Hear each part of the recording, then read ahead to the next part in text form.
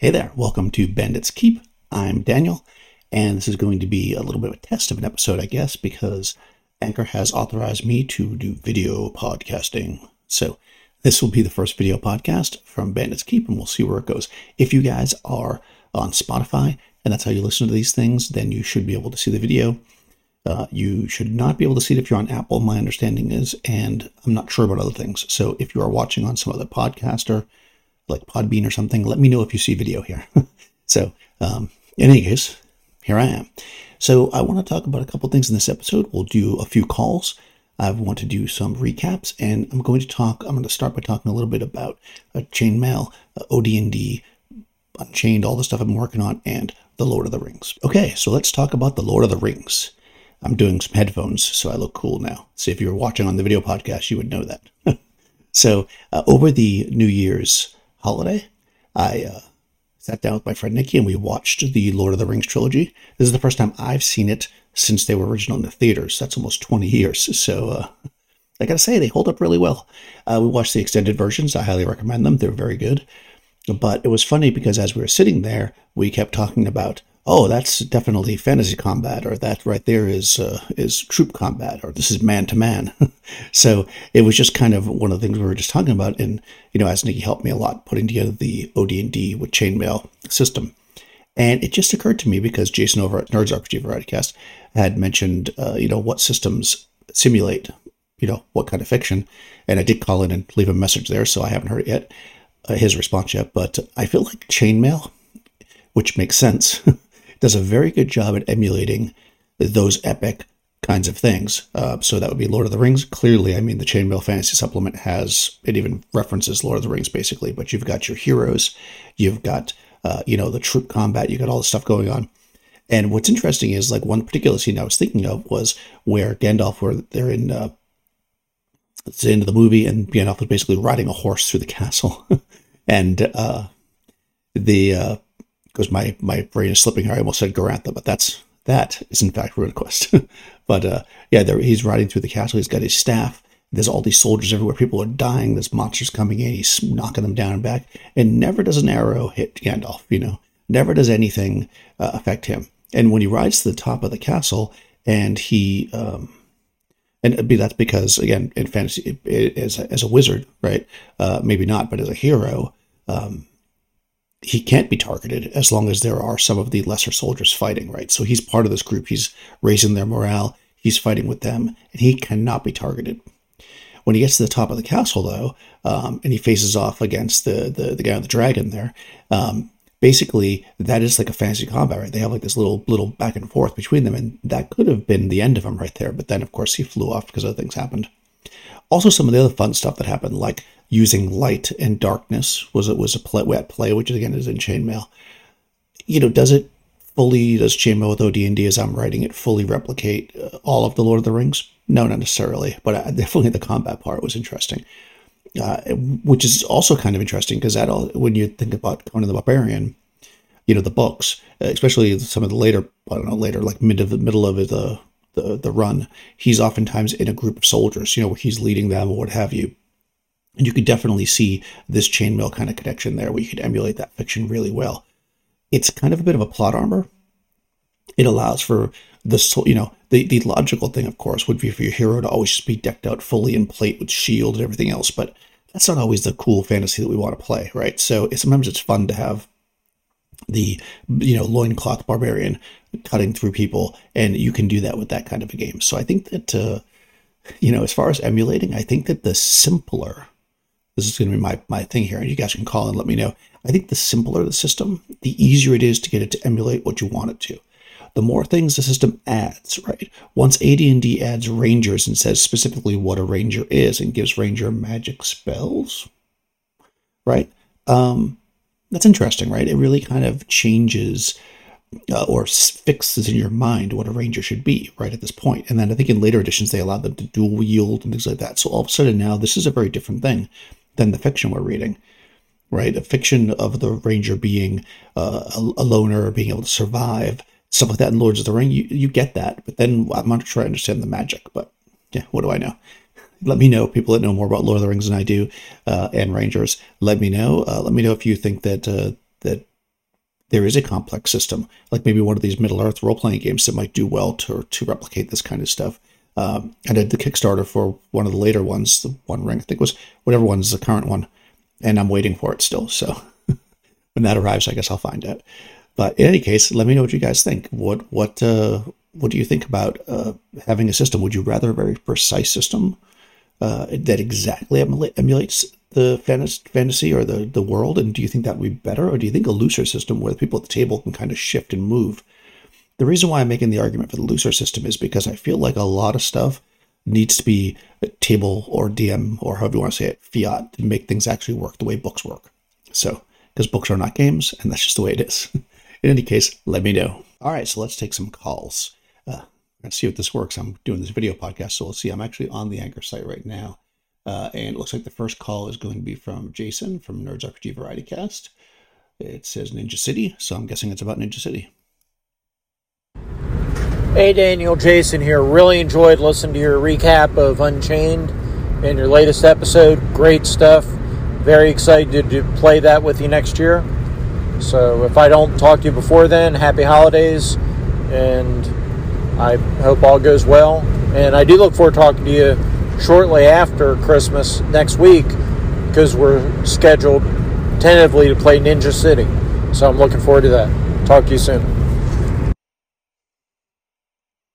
All right, well, that was, as I said, Jason from Nerds RPG Variety Cast. We did, in fact, play Ninja City, and it was pretty epic. Jason did a great job running that game. Really fun, simple system. He did a full recap on his podcast, so you can check that out. Let's see, next call is going to be from John. Your sword and sorcery system has a lot in common with Tiny Dungeon. You might want to check that out. Short and sweet, I like it. I have actually played Tiny Dungeon. And yeah, I think if he's talking about the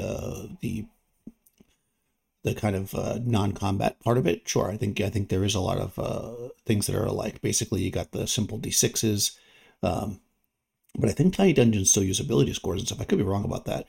The thing I'm not a huge fan of with the Tiny systems, even though they're fine. I mean, I've played a bunch of them. I really like Tiny Supers. Is that I'm not in those games? You really do a lot of character building. Like you get like a base class, and you like add like skills basically, and I'm not a character building kind of person, so for me that never did it for me as far as the Tiny Dungeons was concerned, because I'd rather play like a OD&D emulator or something like that. But Tiny Supers I really did like, so I think the Tiny system is really interesting, and yeah, I'll have to peek and look at it again to see some of the similarities. But I know they do something to the effect of, if you're like, the average die roll is 2d6, with 6s being a success, I think, or maybe 5s and 6s. And if you're not good at something, you only get 1 die. And if you're really good at something, you get 3 dice. So it's real simple. It's a really good system.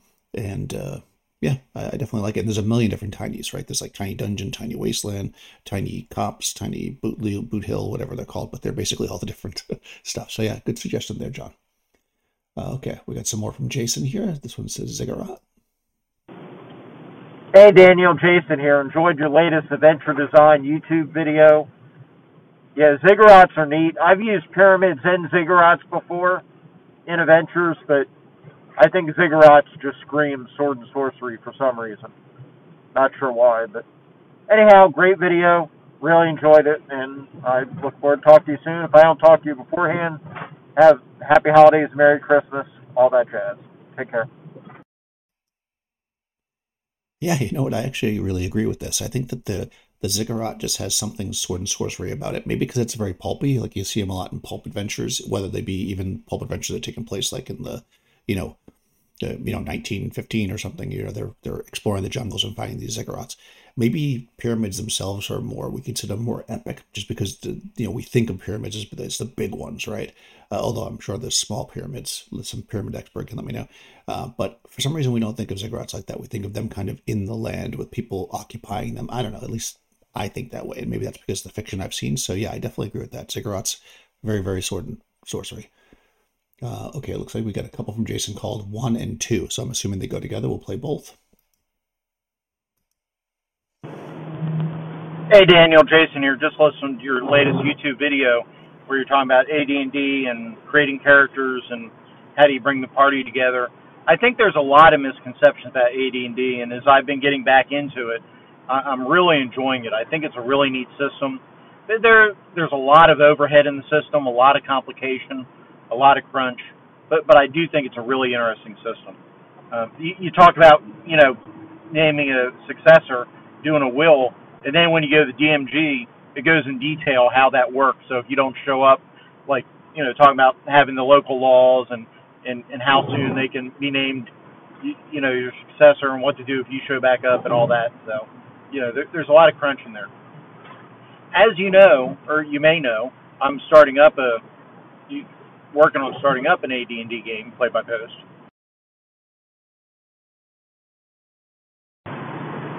I'm recording this in the car. I lost the message, so I'm not sure where I'm at.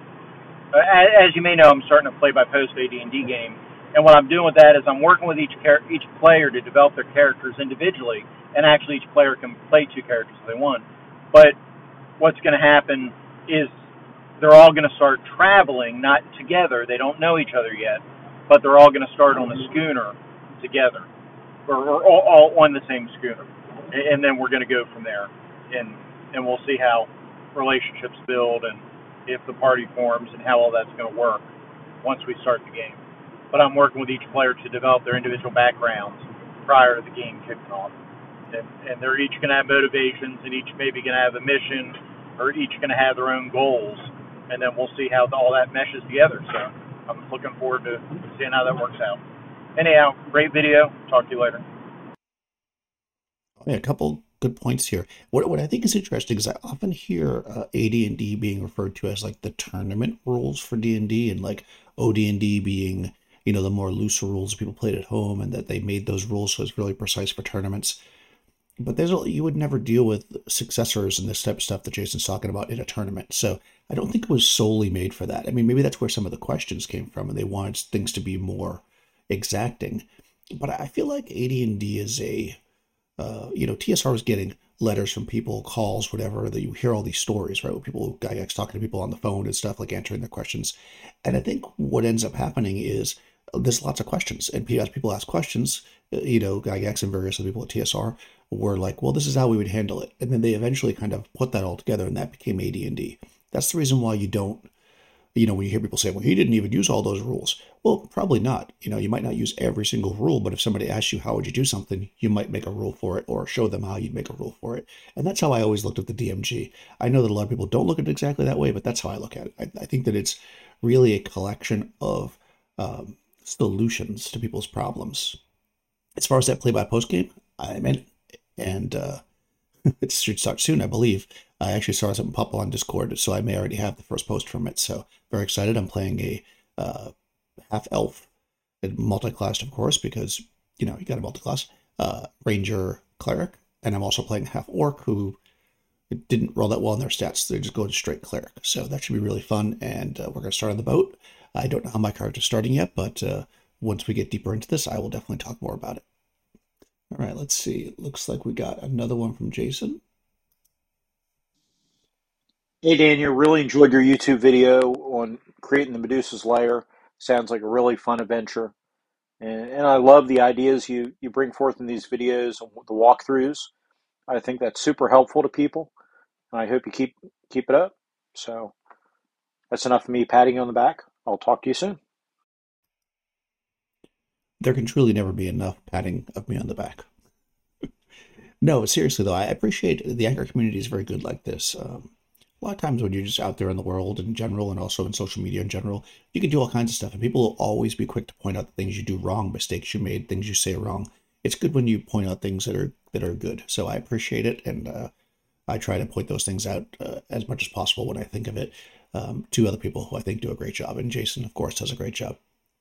I love building the adventures using the system in BX. If you haven't seen any of those videos, basically they give you, I think, 10, maybe 12, like ideas of like base for adventures, and I'm kind of building one from each of these ideas. I'm rolling randomly at the beginning of each of the videos, and then I'm kind of creating an adventure based on what I can do, looking at what they lay out there. In this one, it was rescuing a prisoner, and what I decided was they were the prisoner of a cult of Medusa, which happens to be my favorite monster.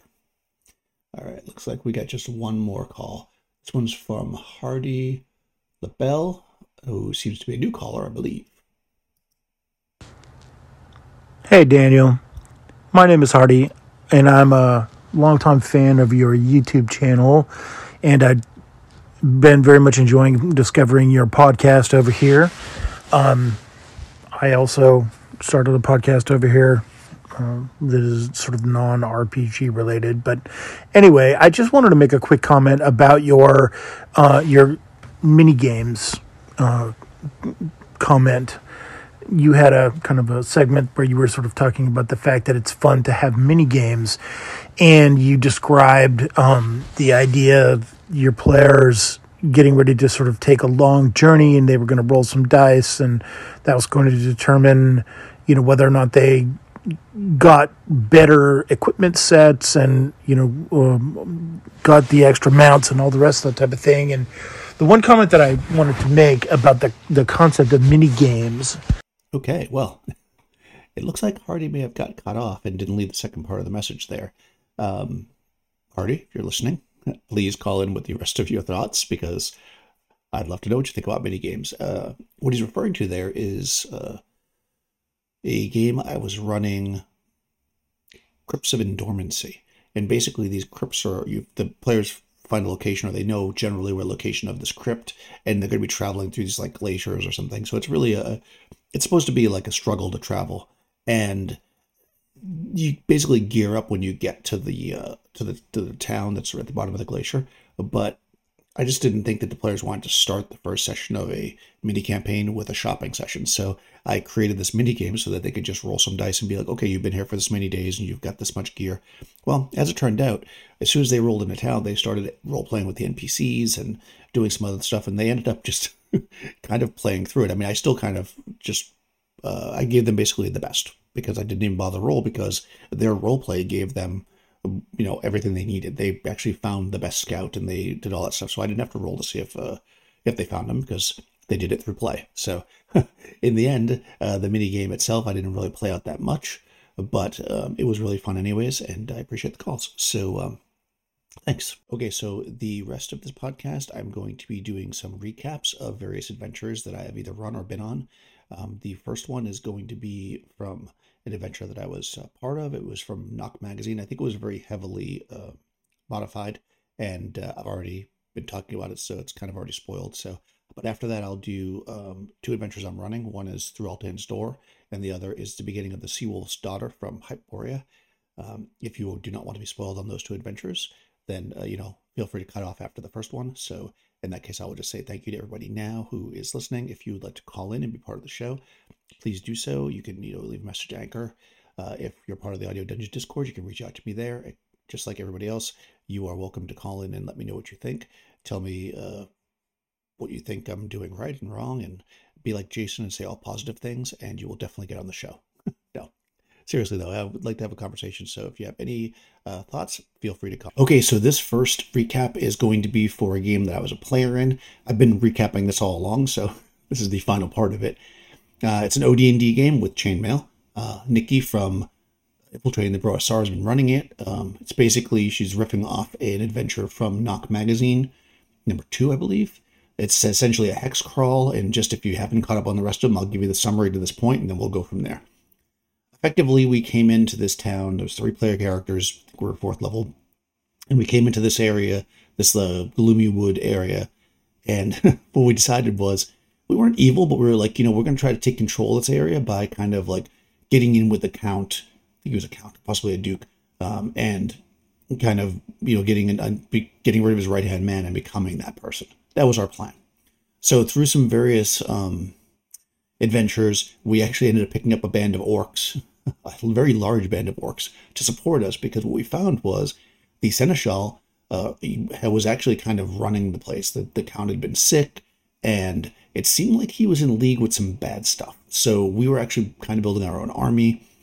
We went in, we got summoned basically by this demon, and after being arrested, then breaking out and this and that, we ended up confronting the demon. And I believe that where I left off last time was we were basically facing a demon, which was pretty bad, because even though my character's 5th level, I think, because he's a cleric, but he's not even a hero yet, so he can't even actually technically fight on fantasy combat. However, because of some things that happened in the game, I was able to forward against this one creature. Also, we had helped out a unicorn that had been corrupted, and it gave us a shard of its horn, and said it could be a deadly weapon against the demon. So we were going down to fight this demon. So we basically are a human cleric, a dwarven fighter, and an elven fighter. The elven fighter wearing, brandishing, I should say, a magical sword that we had found that had 2 wishes.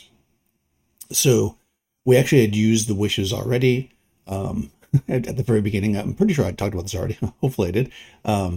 And now we're basically just facing off against this demon. So this was fantasy combat. And one thing that I'll say is this went actually a long time because the demon was hard for us to hit. But luckily, almost every circle around the table, because it was 3 of us, 3 player characters, I would say every other one, let's say, I didn't actually count them, but one of us got a knockback, or a clash, as I call it in the OD&D system. And remember, I'll tell you if you don't know, if you get a clash, then what ends up happening is if that person makes a successful hit, then they don't. So basically one of us was kind of blocking almost every single round, probably every other round.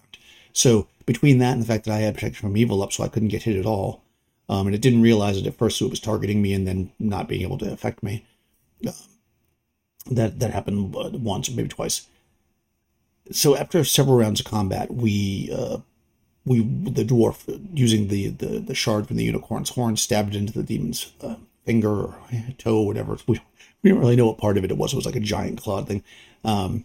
And that effectively made the demon fight as a lesser being, which was good for us because it made us easier to hit. It made it easier for us to hit it.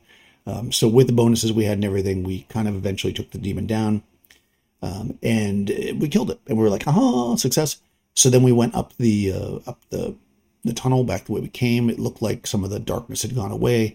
We kind of went through the prison area and then up to the top to basically be triumphant, but it was really quiet. So we kind of snuck up and we looked, and everybody there was kind of frozen. Like our orcs were in battle with the men, and they were all kind of like frozen in time. And we looked, and they weren't like stone or anything. They were still breathing, but they were just like almost as if time was moving either incredibly slow, or they were like hold person. Because I said, well, I have hold person as a spell. Do I recognize these conditions? And I did. So now we're thinking, well, Seneschal we know is a wizard, some kind of a wizard. So maybe he's got some kind of spell going on. Maybe just defeating the demon like that wasn't enough. So we worked our way up the tower that he was in, and we confronted him. He basically asked us to join him. We denied it, and then we had a fight. Unfortunately, in that fight, the dwarven fighter died because it was a fireball, and the cleric, myself, and the character that was an elf made their saving throw. The dwarf did not, and gone. So unfortunately, the dwarf fell. Luckily, this wizard had joined us in the battle against the demon, the wizard from the beginning that we helped find his name again. So the other player was able to play out the wizard for the rest of the session. Once we killed the Seneschal, we heard the people moving around outside, and they were going to start to fight again. So we ran up to the window of the tower. We tried to stop them. And basically, between myself speaking, common, and the other character who was an elf that could speak Orcish, we kind of got everybody to. They were almost like too confused to act, because they were like, "We don't understand what's going on. We're not even sure what we're fighting." They were kind of in a mist, and of course, the orcs wanted to keep fighting, but we were like, "No, you won. As long as they put down their stuff, we're gonna have a huge celebration." So, with some role play, we were able to get them to stop, and then we were like, "Well, we still haven't found the count." We went up the stairs to his room. I guess we'd already heard from Seneschal in his shit talk, and basically told us where the count was. So we went up there to where he was, and he was like laying in the bed. He was kind of really like, he couldn't remember what went on. He didn't know who we were. He didn't know when it was, and he had been down for a couple of years. And he looked next to him, and next to him on the bed was his female companion, and we looked, and she was basically dead, but her body was still warm. So we were like, And we started thinking, and we remembered there was a lot of things connected to names. So we basically all focused together and tried to call her name over and over again. It actually drew her soul back to her body. So we were able to save her.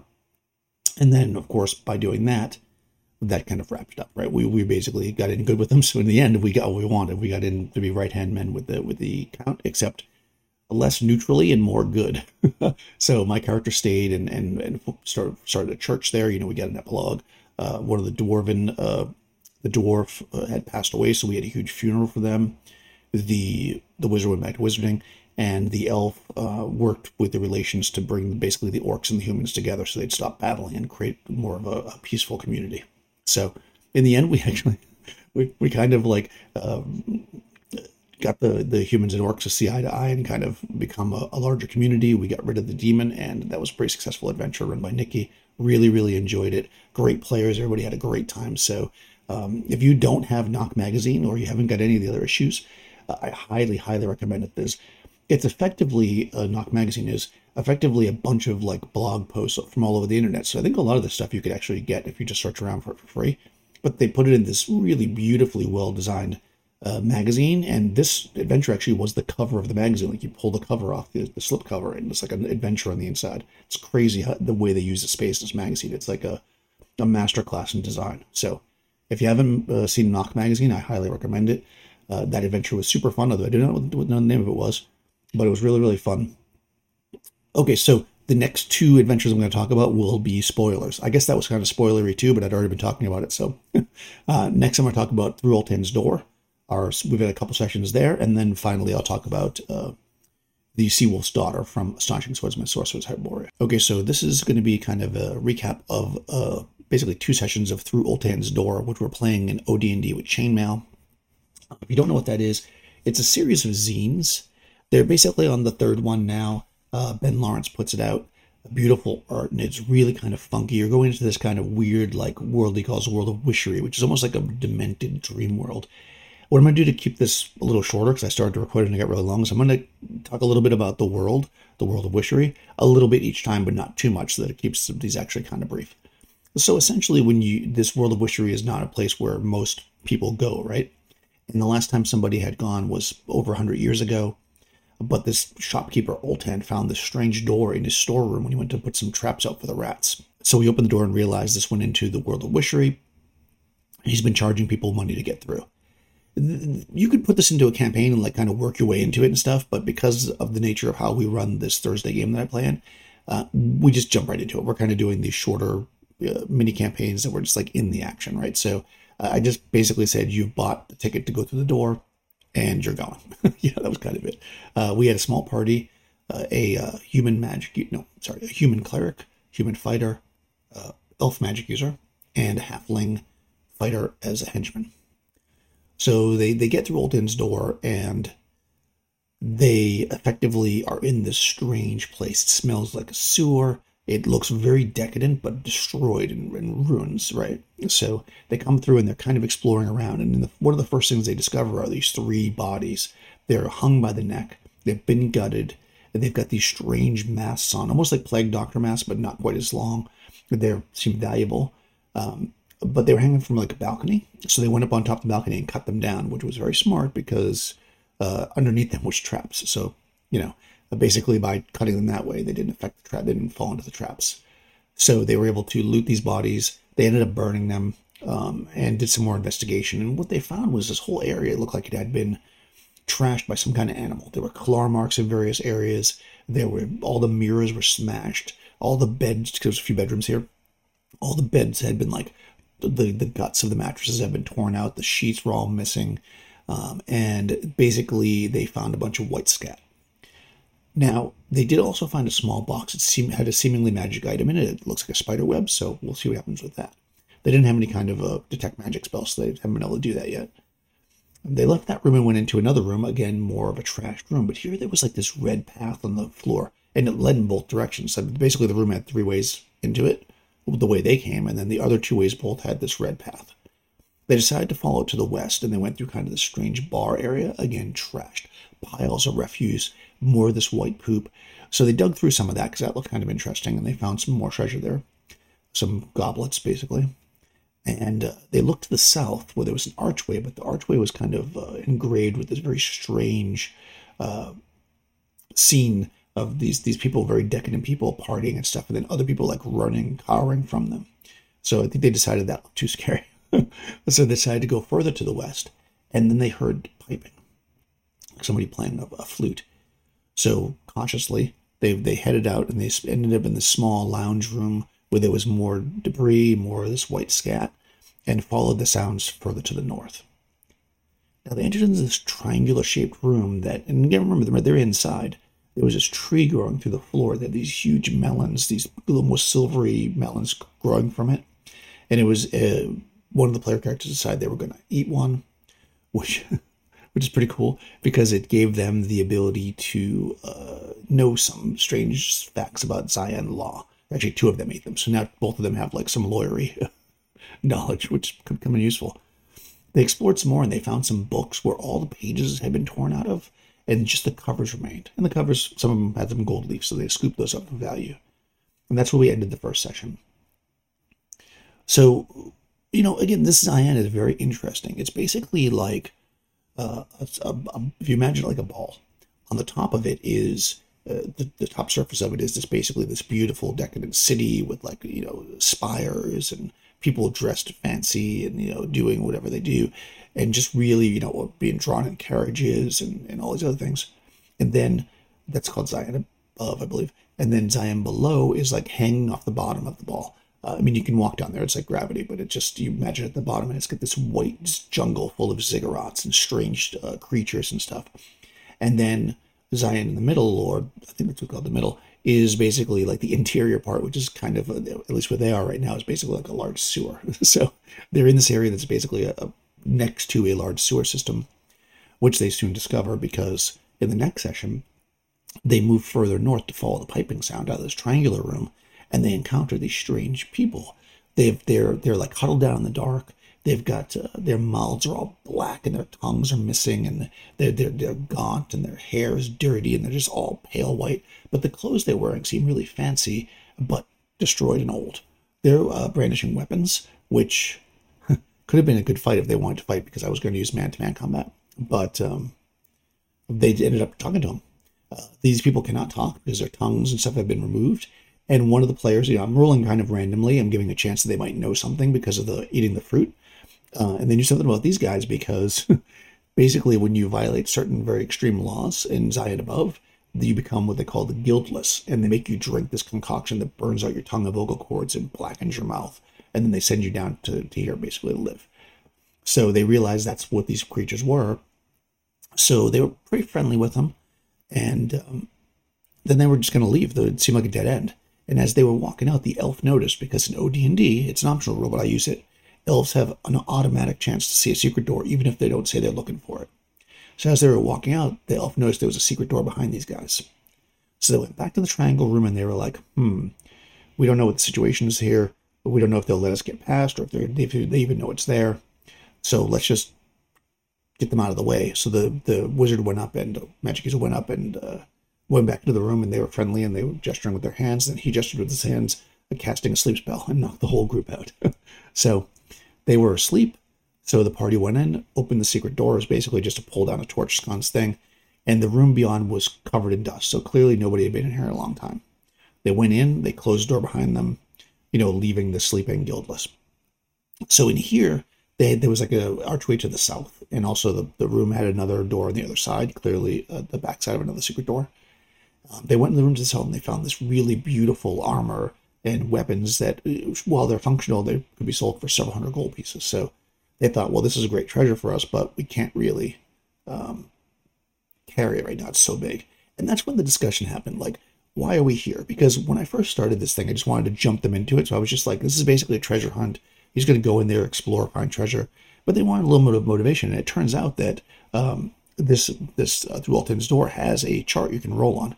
Now, I'm not usually a fan of these per se, because a lot of times you'll roll and then you'll roll it and then like everybody will be like, that's really cool. But then like one person will be like, yeah, but my character wouldn't do that, So what I did was I had each of them roll, and they each got something kind of cool. One of them is had dreams of Zayan and dreamed of seeing the city above, and they can't get them out of their head until they see it. That was the magic user. The cleric is, because of their order, they're in search of certain books and stuff that can only be found here, supposedly. And the fighter is a jaded hunter who's hunted everything that they could above, and now they're looking to hunt in the white jungles. So the concept works really well because it makes them need to go all over the place in this world. So this could extend, pretty decently depending on how they enjoy doing it. So long story short, they left the treasure there because they were like, okay, well, we know we want treasure because we need that to like level up and stuff, and we know we want to explore and find stuff. So let's not leave yet, right? Let's go ahead and do a little more exploration. So they had talked when they had talked to the guild list. The guild list had told them that the White Scat was left by something that lived to the south, and so they were thinking a giant boar or something. So the hunter was like, oh, I'd like to hunt a giant boar. And the other ones were like, well, there might be treasure, you know. So they went down that way. And where did they realize? When they went back to the room with the bar and they looked again at those engravings, they realized the people that were cowering and running were the guildless. So now they thought, okay, our enemy must be down here. And they heard a strange giggling from the south. And when the fighter said, I'm chasing it. And they ran down the hallway and the party followed. And they opened up into this large theater that had been destroyed, basically. They could immediately, their eyes, their torchlight flickered on this like huge statue at the far end of it, covered in gems. But the stage of the theater was all falling apart, and underneath it, you could just see stuffed with all the crap they had seen torn, like bed cushions and all sorts of stuff was stuck underneath, and crawling out, viciously coming at them were effectively pig-headed men with their, kind of pig-headed men with the hands of children. So basically their hands and their feet were children's hands, which is pretty creepy. And they were giggling and they were charging at them, and that's where we left it. And there's a bunch of them. So I'm looking forward to this because if OD&D with Chainmail excels at one thing, besides just being really loose, it's bigger combats. So I'm looking forward to this large combat between the group and these pigmen. So it could be really interesting. They are not orcs. For those of you who are thinking, oh, pig-faced orcs. They're not really orcs. They're kind of like, they're called the white swine. And I don't know if calling them men is really fair. They're kind of a combination between a man and a pig, but they stand upright, that kind of thing. Anyways, I'm enjoying it. I've had this first through Altan's Door forever, it feels like. And finally, I'm running this thing, and it is very fun. It is very weird. It is dark, and I'm making it a little bit darker because this group likes that. And we're going to see where this goes. So look forward to more updates on this if you want to hear them, or of course you could let me know if anybody's run this or is curious about it or has it, because I know that it's popular, but I think I'm the only person I know that has it. So maybe not. Let me know. The Sea Wolf's Daughter, Hyperborea adventure. So I've been running, if you don't know this, I've been running a Hyperborea campaign for the better part of 2 years now. We just finished session 66. The goal was to play through, because I've had them all. I've supported ever since 2E, although I went back and bought the box set when I bought 2E, or right before I bought 2E. But I've been a fan of Astonishing Swordsman and Sorcerer of Hyperborea. So I have all the modules, and I wanted to run them all. So aside from Rats in the Wall and other stories, which I ran separately as one-shots before we even started this, we've been covering this campaign. We started in Zambala, and I'm playing through each module all the ways up, and this is the last module. They just came out with a new module with the new Kickstarter, but it's a first level module, so that'll have to wait for something else. This is a 7th to 9th level, I think so, and that's basically where the party is. We're in year 1, so if you know anything about Hyperborea, it's on a 13-year calendar, and basically year 1 is the middle of the winter, which means that there's only like an hour or two of daylight a day, and it's super, super freezing cold, and most people basically stay inside. And then when you get to like year 7, there's no darkness at all, which is actually where we started. This campaign, like I said, 66 sessions, we played, and I think we're about 5 or 6 years into the campaign and campaign time. So we had jumped forward almost much even longer than that. We jumped forward 3 years here during the darkness. And because the party had accumulated so much treasure, and because they have a shipping business, all the other things, it doesn't make sense for them to just keep adventuring, right? So as they get higher and higher in level, I jump them forward a year or 2 years between each adventure, because that makes the most sense. So in this case, they had taken on a young woman who is the daughter of a Viking Jarl, the Sea Wolf, as it would be. And she had been training with the group back in Cromarium for the last couple of years, and she went home for the holidays and effectively was kidnapped. There's a whole bunch of build up to this. I don't want to give too much away. This is obviously going to be a spoiler-filled session recap. I haven't said anything so far that that would affect that. One thing that's fun about Hyperborea, by the way, speaking of the year that's in, is none of these modules say when they should be set, right? So like if you're going to run a module and like when we were in Zabala, there was no nighttime. So it was really interesting to run it, and that's a big difference between running it when there's, let's say, no daytime or when it's even. So the time is really interesting, but that's an aside. So effectively what's happening is the party has agreed to go to this Blackbeard's, basically took over an old Hyperborean castle, and pretend like they're mercenaries for hire to join him in an attempt to basically rescue the Seawolf's daughter, Gunhildr. Once they get her out, then the Seawolf's going to come in with his men and attack the castle and basically take revenge, right? But he doesn't want to attack while she's there. So in this first session, we're just kind of getting everything set. People talking about what they had done, where their characters had been, all this other stuff. There was a little bit of a hex crawl to get to the place, but they knew where they were going. So what's kind of interesting about these modules, too, I'm going to keep giving the sides of these modules, is that they always include a lot of extra stuff that you probably won't use if the player characters are on the adventure, if that makes sense. Like the way I've been running it is very much like, okay, this is the adventure, this is what we're doing, we're just jumping forward in years. But if you wanted to use these in a larger campaign, they work really well because there's a lot of other stuff going on that they're probably never going to encounter because they have a mission, right? So, anyways, that's an aside. This was very true of the desert ship one, where there was like a whole bunch of encounters that if you were on this mission, there's almost no reason why you would go near them. But then I ended up using them later on as separate adventures, which was pretty cool.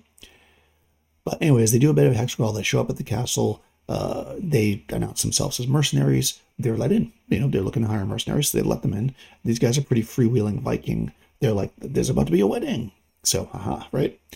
So they go and they go to the big feasting hall. They see the Blackbeard, who's calling himself king, up there on like a wooden throne with an empty throne next to him. There's an old hag kind of whispering in his ear. There's a party going on. They start to be questioned by people there, and they kind of settle in. One of the characters is a witch, and he was like, "Oh, I'm going to start dancing and try to get my witch thing going on." There's a lot of cool character classes in Hyperborea. If you don't know about them, maybe I'll talk a little bit about it if you have questions, whatever. But unfortunately, I rolled an initiative against him because something was going to happen, and I was like, "If you win the initiative, I'll let you finish the dance before this happens." But unfortunately, he did not. So. He didn't finish his dance, which means he didn't get to cast the spell. And somebody burst in, basically the Blackbeard stood up and silenced everybody, so we had to stop dancing, and said, "Where's my bride?" And somebody ran to get her, and fortunately, two of the player characters followed them. It was busy enough and crazy enough with stuff going on that nobody really noticed them. And he went to the room, he opened it up, where the woman should be, and then he like gasped and turned around and ran back. So, of course, the player characters went to the room and looked, and what they saw inside the room was 2 dead guards and 2 handmaidens knocked unconscious and beat up, and blood everywhere. So, of course, because my players are smart, they started to investigate right away. They're looking around, they're trying to figure out what went on. And the one Viking runs back to the Great Hall, announces what's going on. Oh, she's missing, whatever. And then Blackbeard's like, "Oh, you gotta find out." He starts moving forward with his men. One of the other player characters is like, says something, and like, "You know about these kind of things, you're coming with us." So basically drew the player characters in. So they were all kind of there. So in the meantime, while that's going on, the one player character finds that there's handprints on the ground, like bloody handprints that lead to basically what appears to be a trapdoor. And the latch has blood on it. So they all come in, and then he covers it up, basically. He's like, "Oh, I thought I saw something, but it was going the other direction." And they convince, basically, everybody that they're going to investigate this area, and that, whatever. So basically, Blackbeard starts sending people out to investigate the grounds, thinking that she must have left. So they have a little bit of time. They bar the door to this room, they open the trapdoor, they go down. Now they're in this like weird Hyperborean basement that's obviously people don't know that's been here. There's a trail of blood. There's spider webs everywhere. There's a lot of like ruinous areas where like columns have fallen over. Following the trail of blood, they see that it goes through this iron door, this rusted iron door. They go through the rusted iron door. They follow the blood trail some more. They're in this kind of like jail cell area. They avoid all that stuff because they're just trying to get to where they're going. They follow the blood trail to another rusted iron door. They bust through it. They see there's like a cliff over there that's kind of overhanging, and they can actually see that the water, they're actually outside. They're on the outside of the building at this point. And there's like, it kind of swings under almost like the way, like, waterfalls have a cutout underneath. And there's a rope dangling there. So they look and the rope looks like it's broken. It's only about 20 feet long and the drop is like 60 feet. So the witch flies down on the broom and investigates and doesn't see anything right at the bottom. So then sends the broom back and forth to carry down each individual player character. So that takes a little while. Of course, I'm tracking the time because clearly somebody's going to want to know where these new people are that, that are investigating this one area. So eventually somebody's going to follow them. But the dice were on their side, luckily, so that nobody followed them immediately. And they went and they found the girl. They had a little interaction with her, and basically they had been told to bring her this like iron rod, which when they gave it to her, it turned into a giant spear. And she had this like beautiful magical spear, and she said, well, I thank you for trying to rescue me, but you can tell my father I'm not coming. This is an omen that brought me here. I sensed the creature that killed my mother when I was only 12 years old, and I must destroy this creature. So the party kind of thinks about it for a second, and they say, we're going to help you. Because they didn't want to leave her there. And they told me after the fact, and they were like, oh, we're thinking about maybe like trying to capture her or whatever, but they didn't do that. They said, let's just go along. So at this point, I had a little kind of out of character, quick conversation. I said, listen, she's being led somewhat, but it's your adventure. You're the player, so I'm not going to have her tell you where to go. You're going to have to lead the way. She's inexperienced. She's going to follow you as long as you continue helping her, in the sense that you're looking for this creature. So they're like, cool. So they crossed the little bit of water area. They went into this old temple, which had this statue of this giant worm with like a man's head inside of it. And the head had these huge diamond gems in its eyes. They looked like they were incredibly valuable. And of course, they didn't take them because they have to help the girl. And they knew that taking those gems were probably an issue. These are high-level adventurers. They've been through this stuff before.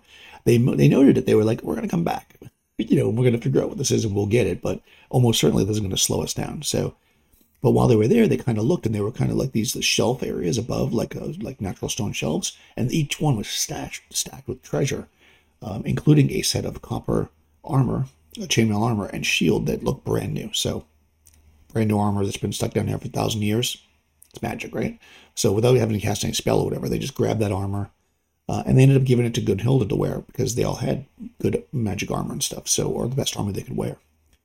So now she's got this magical spear. She's got this suit of copper chainmail and a shield. So she's ready to fight, which is good because, again, she wants to fight this creature that killed her mother. And they took a little bit out of the treasure, and then they left.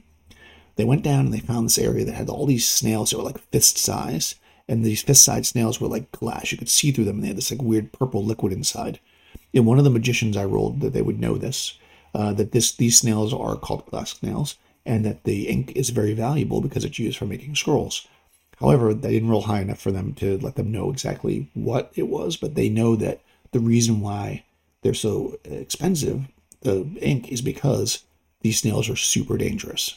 So there was this discussion about how they might try to take the snails, get rid of them, get past them, whatever, because it was a passageway past them. But there was another passageway that wasn't blocked, so they were just like, we're going to go this way. So they went the non-blocked way. And they ran into a room. There was like a 15-foot tall like cliff going up to get to the next level, and it was covered in mosses. And so again, like I said, these are 7th to 9th level characters. Inside this thing is like centipedes, which if anybody played D&D, they're like half hit die or whatever, blah blah. And I was like, I'm not going to play out a combat with centipedes or the high level characters. It's just not going to be effective use of table time. So I just allowed that they saw it. I'm like, you can see this stuff crawling around in there, and what they ended up doing after some debate and taking some time trying to figure out what they wanted to do, they ended up tossing a fireball into the room and just trashing the whole thing. And I think that worked perfectly because the whole point of a monster in that kind of situation, even in low levels, is really to slow people down because remember, they're being chased. And because they had to discuss it, and because they had to decide what they wanted to do, and because they had to use a resource, I felt like that was a good balance. So personally, that was the call I made there. You might do it differently if you were running it. But as it turned out, it was perfect because the fireball went off. They were like, okay, we're going to go check it out. And they headed towards the cliff, and I rolled, and that was the perfect time where the other, basically what is called the wolf pack, which is funny because the other guy's Blackbeard and Seal. But anyways, the wolf pack, I guess wolf is popular for Vikings. The wolf pack, who are the 9 NPC, like classed NPCs that follow this Blackbeard, were following the player characters because, of course, they found the blood trail. And we ended at that point. So the next session is going to open with a combat with the 6 PCs plus an NPC, 2 NPCs, I guess, against 9 NPCs. That's going to be a big combat. I'm not a huge fan of big combats in a more complex game like Hyperborea. As I said in the OD&D game, I love that. 3 or 4 player characters against 20 people, those combats go so fast. This might be a little longer. I guess I'll let you know in the next follow-up. So if you've run this module, or you want to run it, or you have some other feedback you just want to give me in general, let me know. If there's anything else you want to talk about that I talked about in this episode or in previous episodes, let me know. You can always call in, guys. Leave a message, and I will play it on the show, and we'll talk about it. And otherwise, I'll see you next time.